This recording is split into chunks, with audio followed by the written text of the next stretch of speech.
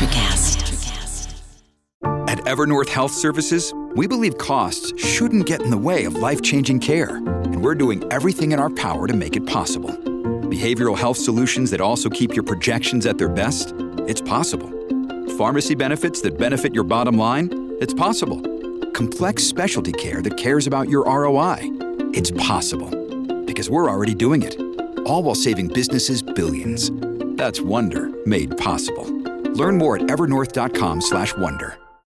When you need mealtime inspiration, it's worth shopping Kroger, where you'll find over 30,000 mouth-watering choices that excite your inner foodie. And no matter what tasty choice you make, you'll enjoy our everyday low prices, plus extra ways to save, like digital coupons worth over $600 each week. You can also save up to $1 off per gallon at the pump with fuel points. More savings and more inspiring flavors make shopping Kroger worth it every time. Kroger, fresh for everyone. Fuel restrictions apply. It's not about the corner office. It's not about the fancy title. It's not even about the extra money.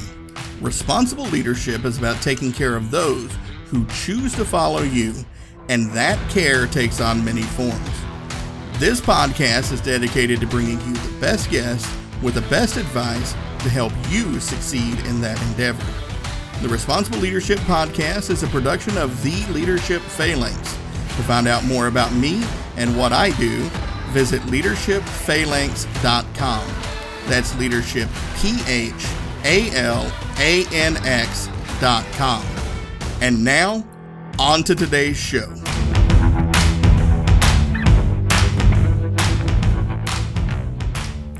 All right, listeners, hello and welcome to another outstanding episode of the Responsible Leadership Podcast. I've got a great guest for you today, and we're going to have an outstanding discussion coming up around franchising. But my guest today is John Ostenson. John, thanks for being on the podcast. Absolutely. No, appreciate you having me, Earl. I love the show and looking forward to a great conversation.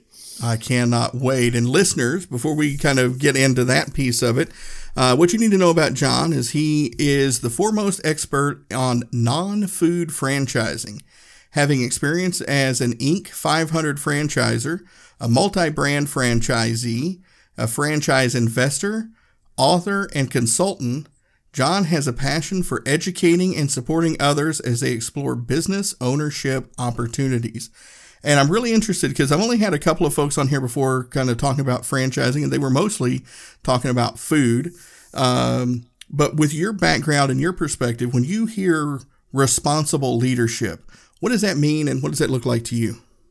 Yeah, really across all facets of my life, I strive to lead with stewardship. That's an important piece of who I am. And I believe that to whom much is given, much is expected, and to whom a little is given, a lot is still expected as well. And I believe that especially when you're taking care of people and their livelihoods in the workplace, or whether it be through a nonprofit and they're giving up their time, how you handle the resources and their time that they give to you is absolutely vital. So look to steward my teams, look to steward my family, and look to steward myself. No, I like that. That's a great perspective on that. And I would imagine that outlook is pretty critical to successful franchising, isn't it? Absolutely. No, I get the opportunity to introduce clients to a variety of different, businesses that they can step into. And I always make sure they've got everything they need before they make that decision. And they've talked to other franchise owners in the system. They've gotten all their questions answered, that they've done their due diligence with a good franchise attorney and really setting them up for success. So definitely steward that opportunity that they've given me to guide them. Yeah. Well, let's talk about that piece there a little bit because, I think most of the time when people think about franchises, they think the golden arches probably pop into their head first and foremost. That's the franchise. But you said specifically non-food franchising, which may be, a concept that not a lot of people are familiar with even being available. So what are some examples of non-food franchises that people can get into? Absolutely. And taking a different approach, and we've niched down, there are roughly 4,000 franchise brands across North North America, and give or take, roughly half of those are in the food space. That is a large segment, and a lot of people associate franchising with fast food. However, there's so many other industries on that other half, and a lot of what we do is getting out there and educating and helping our clients understand the types of businesses they can step into. And what I found is 95% of my clients want businesses outside of food. And of course, my background is non-food franchising. And so I've kind of coined a term out there that's really resonated, for a lot of would-be business owners or some that are existing business owners looking to add to that portfolio. So from a broad standpoint, I'd say categorically home and property services are a big piece, big industry that we work in, $600 billion industry. We work in automotive and health and wellness and fitness, anything related to the aging population or kids or pets, things, any businesses that touch on those categories, people care about and they're willing to spend. And, no matter what the economy is, people are still going to get their clothes washed at the laundromat. They're still going to, take care of their yard. They're, still going to need insulation in their homes. And I kind of joke that, that the non-sexy industries are the new sexy, whether it be roll-off dumpsters or the Serve Pro type models, those businesses that Amazon's never going to disrupt. And, in a lot of cases, the pandemic can't disrupt. And, and so I think that, that's where people have been gravitating. And the exciting thing, Earl, is, if you're an American, you should feel really good knowing that there's an entrepreneurial spirit live and well today. And now I'm fortunate to get kind of a front row seat having conversations with clients across the country every day. But I really think that COVID's caused a lot of people to question the path they've been on and say maybe now's the time to scratch that entrepreneurial itch and make the jump into business ownership. Yeah, well, no, and I think that is a great segue into a question that's kind of been on my mind. And, I've talked about it kind of tangentially, if you will, with a couple of guests on here, but, talking about employee engagement and obviously talking about this great resignation. But, I'm really kind of curious, like, as you mentioned, there's a lot of different opportunities that pop up, the entrepreneur spirit's alive and well. How much do you believe that is playing into this great resignation, that people are just saying, hey, I'm not really so much into the 9-to-5 job. I don't feel fulfilled. I think I'm going to try my hand at being an entrepreneur and kind of buy into a franchise.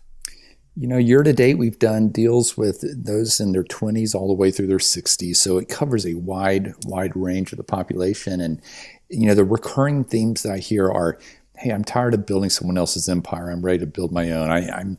I've been grinding for a number of years and now I'm ready to do something that gets me excited. And, coming out of COVID, I think, we do have, I'd say 2/3 of our deals now are for businesses that don't require a physical location, customer facing location. So you do see some trends like that, but that's definitely a dynamic. I mean, the great resignation live and well, I see it firsthand every day. You also have the macro tailwind of, record levels of cash on the sidelines. And, right now when, it's a first world problem, but, when you look at the options, the stock market's at an all-time high, interest rates are low. Though they're starting to creep up, only so many good real estate deals to be had. And so people are saying, where do we invest? And they're starting to wise up to the fact that, hey, if I'm a business owner, even if I do it on the side through what we could call semi-passive or semi-absentee opportunities, you're able to build the cash flow. You're able to, write off expenses you couldn't as a W-2 employee. And then you're also building an asset that's going to have exit value down the road. And, we certainly hit on that in more detail. Yeah, well, no, I think those are a lot of great things to consider, and especially with you mentioned the excess cash on hand, just because a lot of factors there with the money that was given out during COVID, and we didn't really have a lot of stuff to spend our money on for the past couple of years. Everything was shut down. It's a good question that I'm curious to hear the answer to. Like, even though these things are true, I think a lot of people think of a franchise as being, cost prohibitive. Like it's going to cost me, hundreds and hundreds of thousands of dollars to get a franchise up and running. And it's a huge risk, and it's going to put my family's stability at jeopardy because, I've been working at this company for 20 years. And, these are all things that factor in, but how much truth is there to, it being a cost prohibitive and the barrier of entry to being a franchise owner is something that puts people out of it. How much truth is there to that thought process? Yeah. No, great question. And I'll start off by saying, of all the clients that we've helped to get into business ownership, there's only one so far that it hasn't worked out for. And, there was a good reason he bought into a mosquito franchise 3 hours outside of Nashville. And it was a business that he could have stuck with it, but about 3 or 4 months in, he said, hey, living outside the market, this is just too much work to, for essentially what I see as the potential profit with it. And I think for him, if he had friends and family putting out yard signs, getting the grassroots movement, that would have helped in a business like that. But he kind of threw in the towel after 3 or 4 months. But outside of that, we've had clients, just coming back, buying additional brands, building on that portfolio, or coming back, buying additional locations within the first year. That's incredibly common across our client base. So, anything you do in life is going to have a risk. If you're working for someone else in a W-2, to me that seems risky, and I've been there. I've done the corporate thing in my previous life. So no, there's risk inherent anywhere. But when you look at the success rate of franchises versus starting your own business, you're starting out on third base instead of first base, and you have that proven market fit that you follow the playbook. We can get into more detail around that, but circling back on the financial piece, we work with businesses of all different magnitudes from a cost entry standpoint. I'd say about 75% of our deals that we do with our clients are between $125,000 and $250,000. So that kind of gives you a good ballpark feel of what you're looking at, and that would be all in. That would include working capital. That would include all your startup costs as well. And what we see are different ways of funding that business. So, with the cash on the sidelines, about 1/3 of our clients are self-funding the purchase. Another third are using SBA loans. Those are very common. Banks love franchising, again, because they're very predictable and the success rate is so high. So we do a lot of SBA loans. There's special programs for veterans. Oftentimes we can get a discount or we get some preferential terms within the SBA. And then another third of our clients would be across a few different things. One would be using your retirement funds through a self-directed manner, whether it be IRA or 401k. We can set up what's called a ROBS program and use those funds to purchase a franchise, or a portfolio loan or a HELOC. So there are a few different flavors of ways to get capital. And the good thing is, again, interest rates are starting to creep up a little bit, but still from a historical standpoint, business lending rates are at a very low rate versus where they've been in the past. Yeah, that interest rate piece, right? It's I don't know historically what they've been in this arena, but everybody always talks about mortgage rates, and everybody's kind of freaking out that it's above 4% now and creeping up towards 5%. It's like, I think people forget it wasn't that many years ago. Like if you could get a 5% interest rate, you were top tier. And it's just amazing how that perspective changes so quick, isn't it?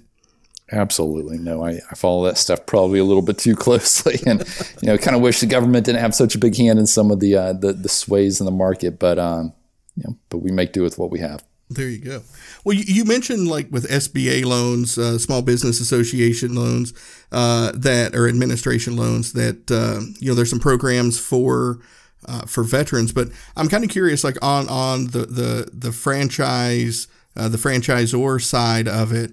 Are there any franchises out there that offer some of those benefits to veterans? Because I've got a large, veteran viewership. But I'm just kind of curious, are there any franchises that kind of cater to or offer benefits to veterans, I should say? Absolutely. And, it's all relative, but most franchise brands that we work with do provide a veterans discount. And, that may be 15% off the franchise fee or 10% off.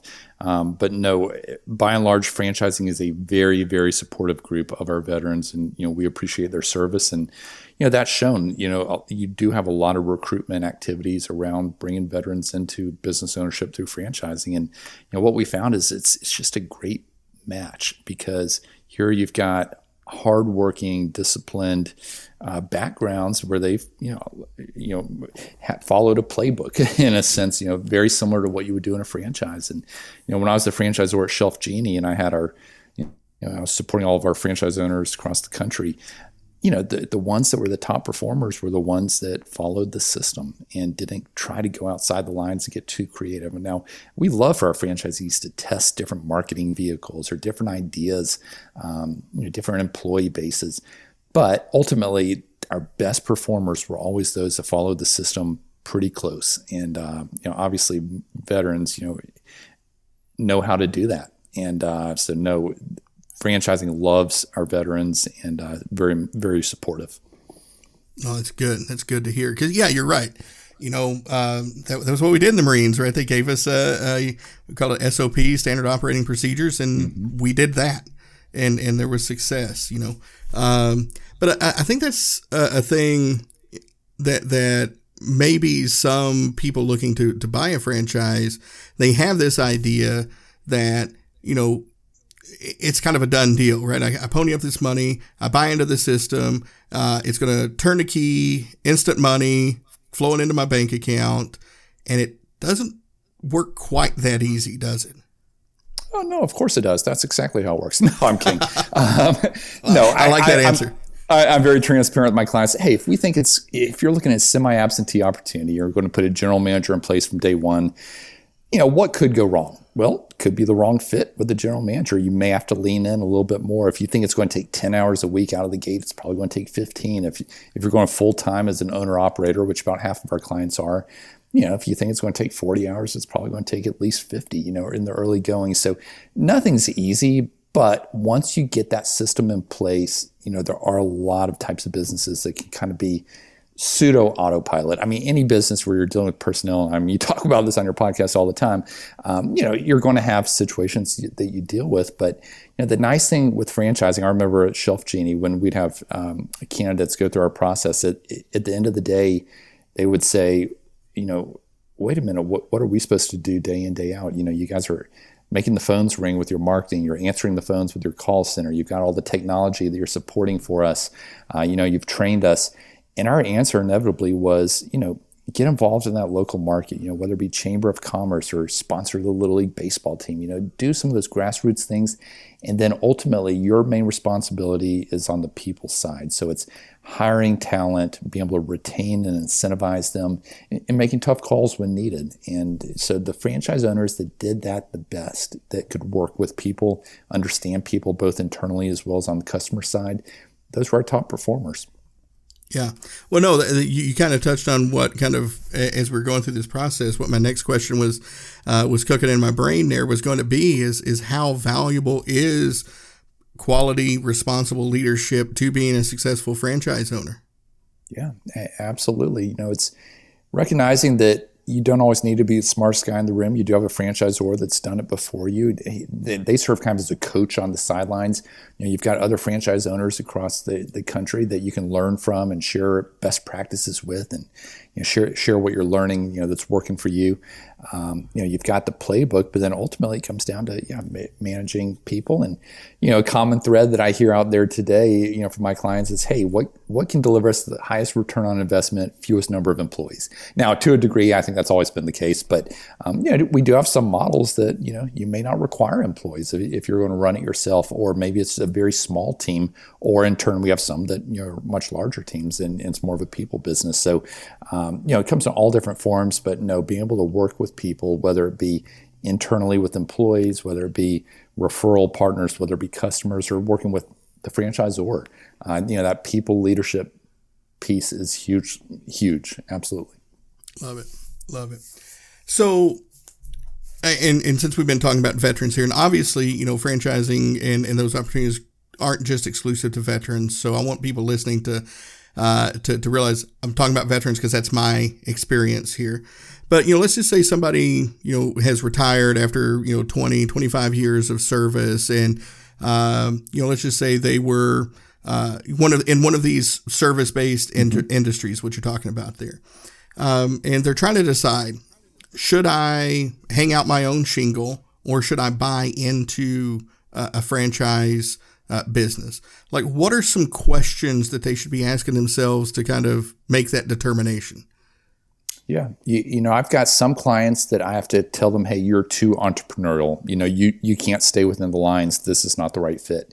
However, what I found is the vast majority love the fact that there is a playbook, that there is support, that they're in business for themselves, but not by themselves. They love being able to get out of the gate faster. They know how to become profitable from day one. They're not questioning, can this business become profitable? They just need to go out and execute. So, if I just give, I could rattle off examples of recent deals we did that might be helpful. I mean, we just had a Wall Street attorney outside of Boston buy a gutter business. He had no background in that, but he put his business owner hat on, and we've actually done 3 deals with that same gutter business in the past 2 months. Just a great financial model on it. I recently had a client, she's a PhD at the University of Arkansas, and she bought a fitness business on the side. She's running it, it's not her main thing, but it's a business that caters to those 50 and above, which are largely underserved when it comes to the big box gyms of the world, and just has great technology associated with it. You can get in and out for a 30-minute workout. Just had a client buy a property management franchise that complemented his real estate business. And I'd say about 2/3 of our clients do have real estate investments too. So it's not an either or. Oftentimes it's an all the above. And, there are a lot of businesses that complement that. I've got a client that's expanding his roll-off dumpster business down in South Carolina. I've got another client that I love this case study. He's only 39 years old, and he's built become the largest franchisee of 2 Minute Truck moving service, operates in about 10 markets, $30 million business. Well, he started building out this portfolio of businesses on the side where he really has almost no involvement in the business other than some initial coaching and such. But he puts these young 20-something guys over the businesses, incentivizes them, and then says, go make us proud. And every deal we've done, he's come back and bought additional locations within the first 12 months. And that's actually a model that my partners and I employ. I mean, we're franchisees ourselves of a few different brands.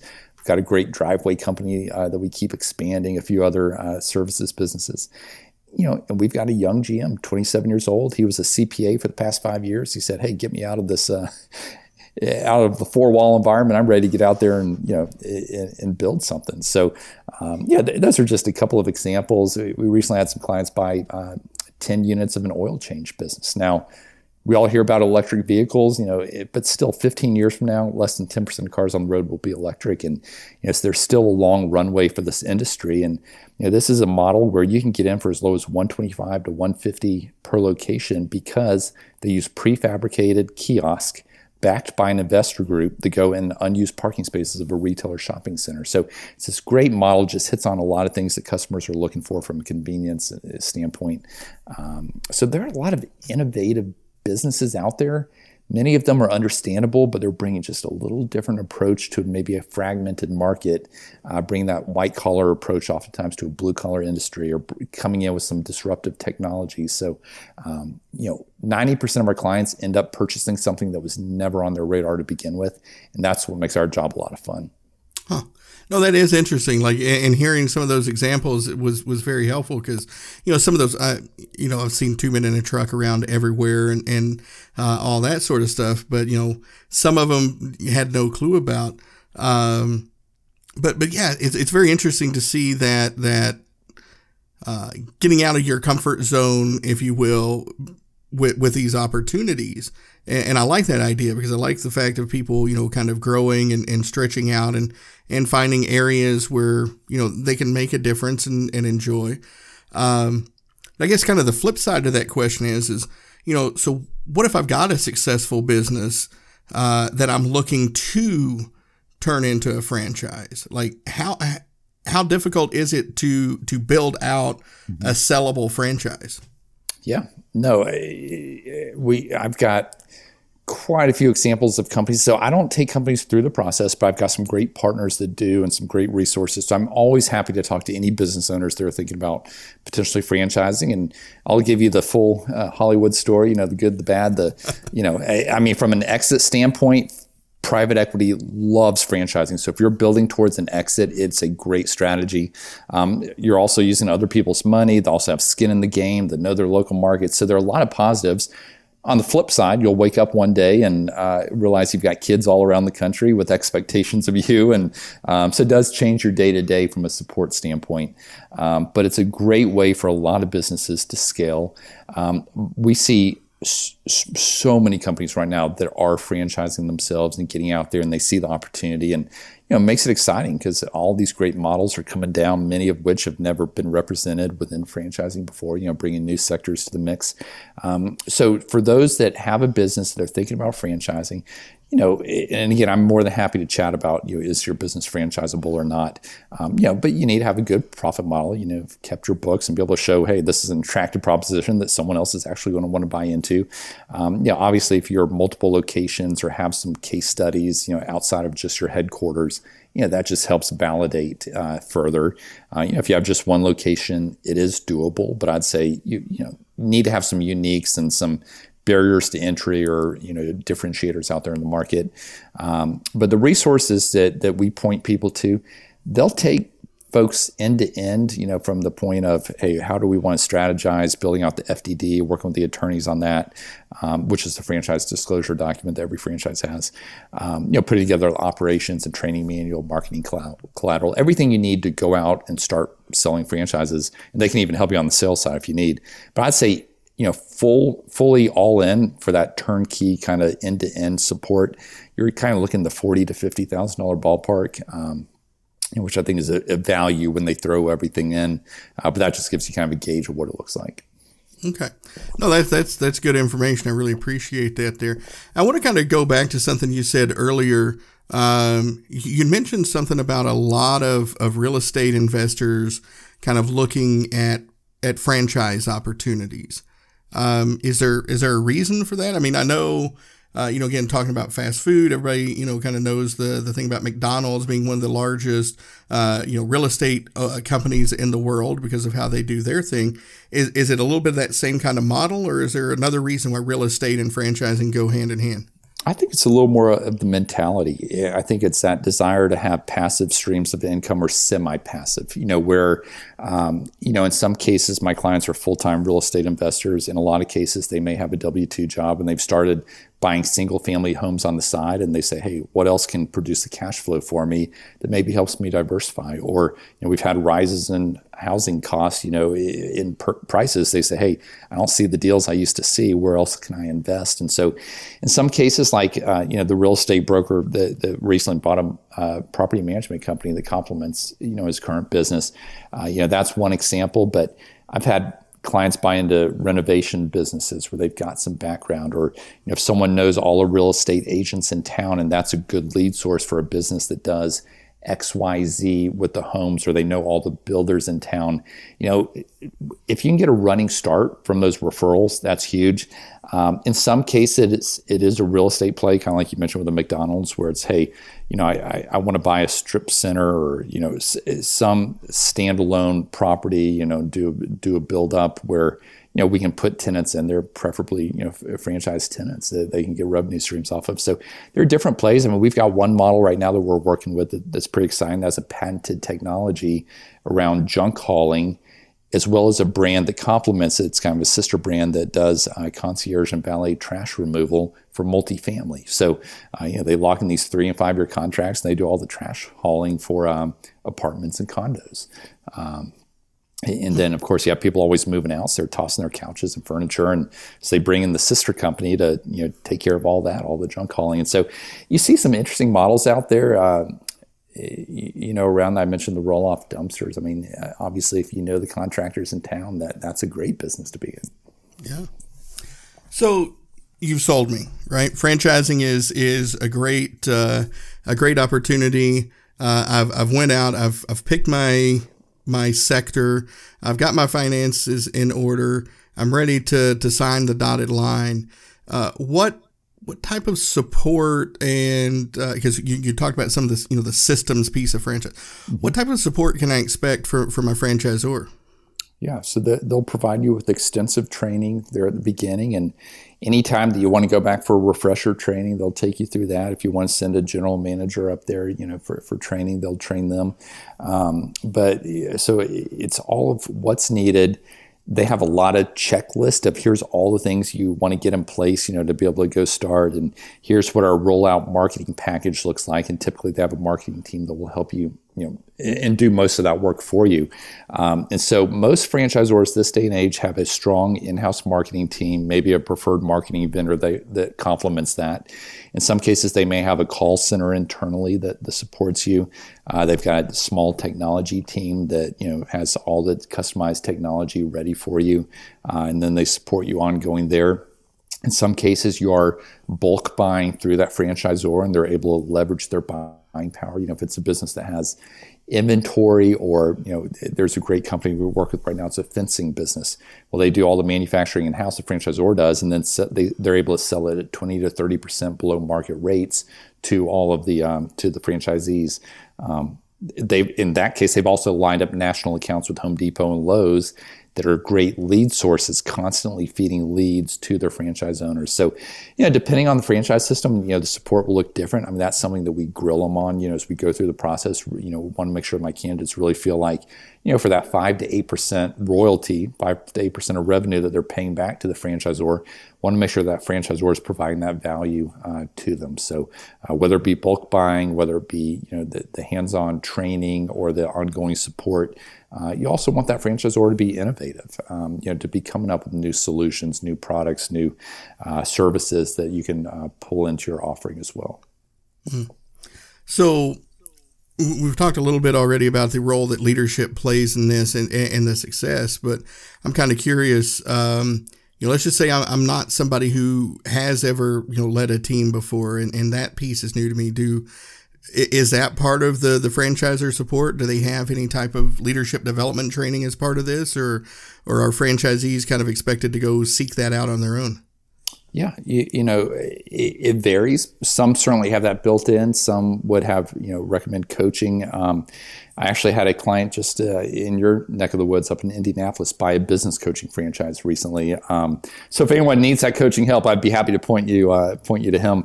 But no, it varies across the franchise systems. We used to always bring in great leadership development speakers, and we would lead workshops for our franchisees, and I'd say that is fairly common, but I think you'll probably want to get some additional leadership training outside as well. If you haven't led people before, there are businesses out there. There's a cost analyst business where you're helping reduce expenses for small and medium-sized businesses. You can run that business by yourself. You don't need employees. And so, I encourage people, what are those experiences you've had in your background, those skill sets that regardless of industry you can bring to the table, and let's play to your strengths. Let's delegate or outsource those areas you're less experienced in.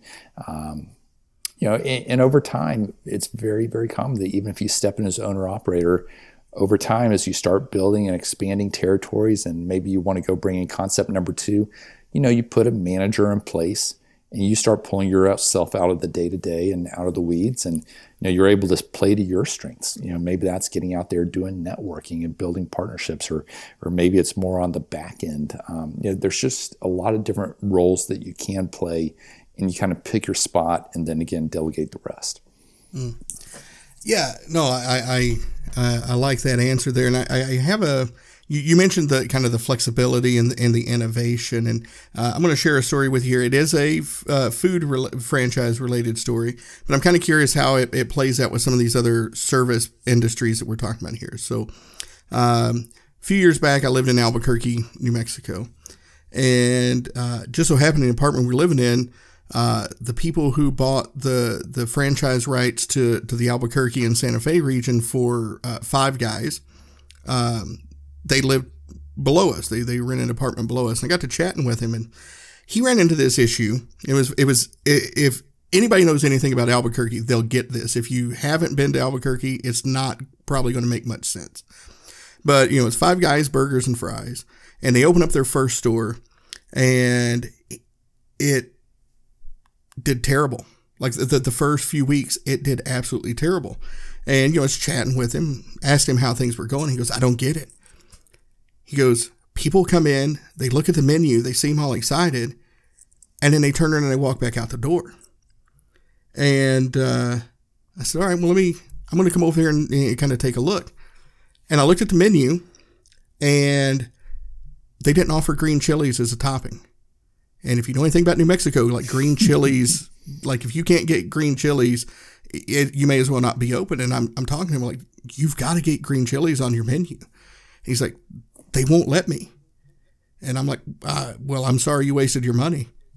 You know, and he was finally able to have discussions with them and say, look, this is a regional thing. I know you want uniformity on your menu. And they finally granted him an exception. But I'm just kind of curious, like, are these types of franchises that restrictive? And is it that difficult to kind of make some of those regional changes, or are they a little bit more free form and free flowing?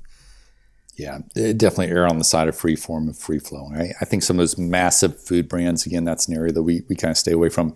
You know, they do operate a little bit differently, and you know, they codify things differently. But yeah, those are the questions we want to ask the franchisor through the process before we sign to understand, you know, how much flexibility do I have? Here's some things, you know, that just hypotheticals, put them out there. How would you handle a situation like this? And, you know, again, we have vetted these franchise businesses, and we represent several hundred of them. And, you know, we pick the ones with the good leadership teams, the ones that know how to support franchise owners, that have a history of doing that.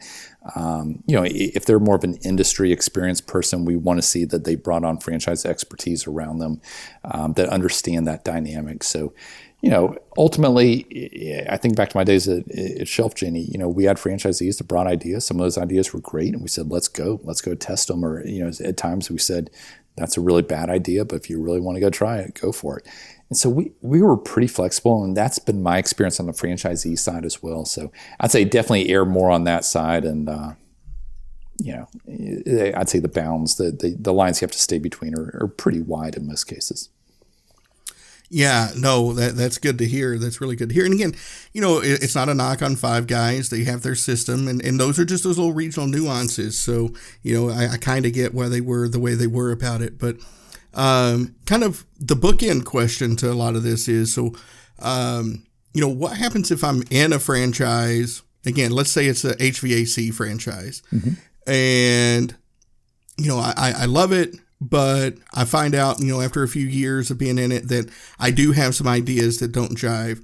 How easy is it to make the opposite transition, to maybe exit out of a franchise and go solo?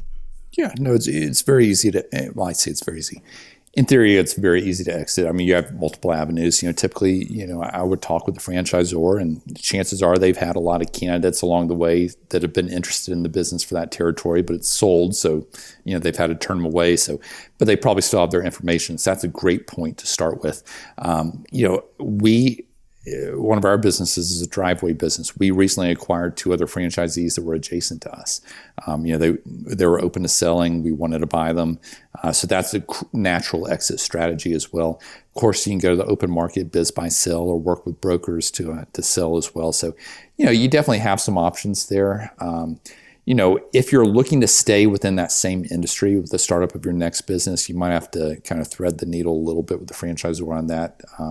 You know, there is a secret sauce within the franchise, and they wouldn't want you taking that and then just, you know, I mean, you're signing NDAs, you know, along with, you know, non-competes. There might be a period of time that, you know, if it's a true doing the exact same thing, it's not, you know, in a different industry, you might have to jump through a few hurdles there with the franchisor, but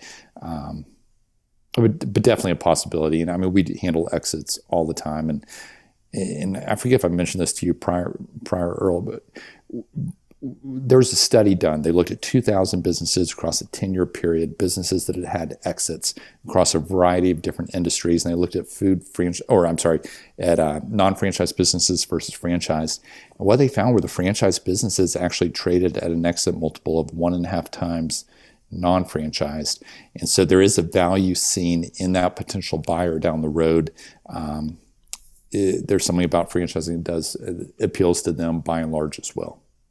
Yeah, well, that's good to that's good to know because I've again, I'm not by any stretch as familiar with this as you are, but I know having talked to some veterans, that's one of their concerns is once I buy the franchise, that's it. I'm locked in, and it's nice to hear that's not the case there. I mean, yeah, I'm with you. I can see the value in franchising, like you said, having all the kind of proven systems in place. It makes a lot of sense, and outside of any great difficulties or in relationships with the franchisors, it doesn't. I don't see a lot of people exiting out, but there's always a chance, right? So, as part of the prep work here for our friends over at Interview Valet, and it mentions that you do a lot of writing for publications about franchising. What are some of the franchising publications that are out there? So if anybody who's thinking about this, obviously they go by your book, The Franchise Path, but where can they find some of these articles to kind of help educate themselves about the process a little better? Yeah, and I'd say reach out. I'm happy to share articles, and we've done a good bit in Forbes and the Franchise Journal and Franchise Connect, and a lot of one-off smaller publications, and then we do a lot of podcasts. We try to get the message out there, and it's just seemed to resonate. We've got a lot of interest in business ownership opportunities, especially in the non-food arena, and so we love being able to help people. And great thing about our process is we introduce opportunities to clients, we get to know them.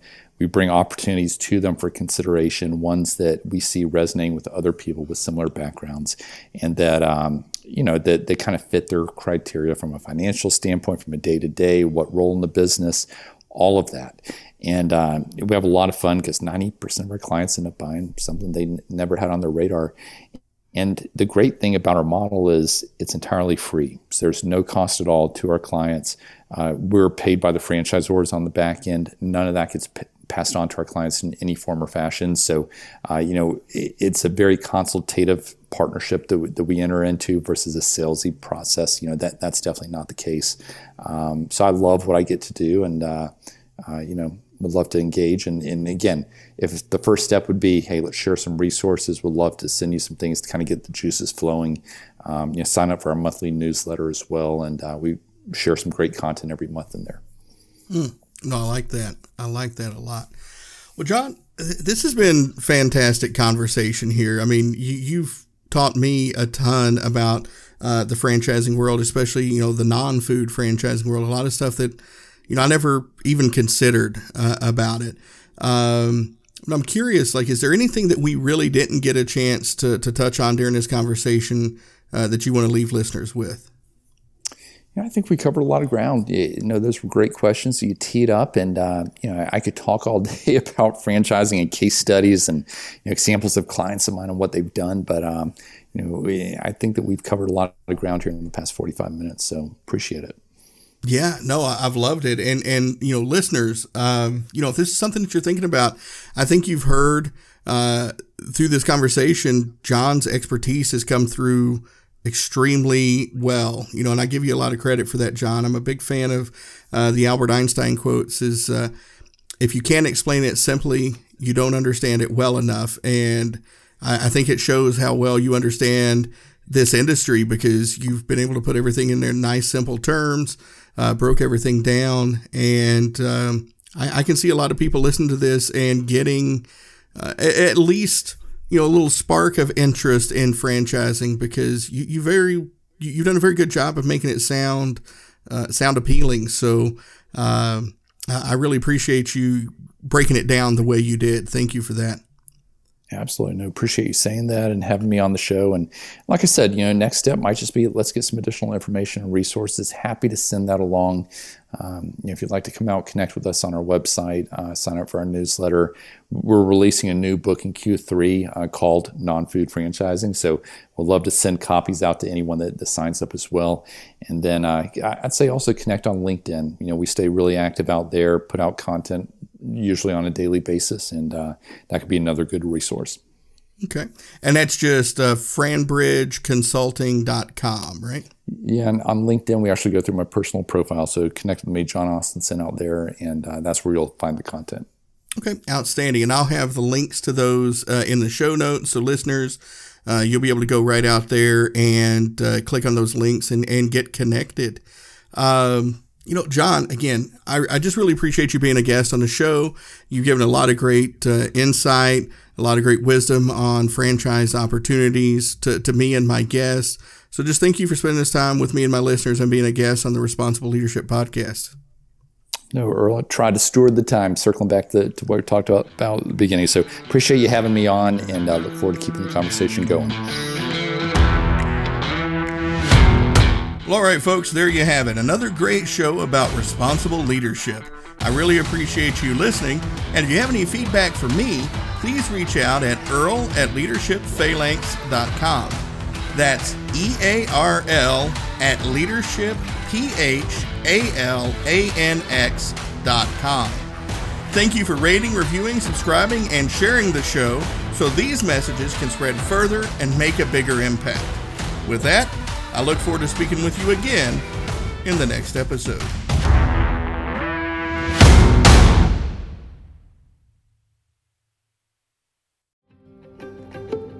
Have you ever wondered what actually happens in Congress every day? Stay informed on Capitol Hill's daily happenings with a concise, factual summary of the Senate and House of Representatives activities from the previous session, free from bias, on the Congressional Record Daily Digest podcast.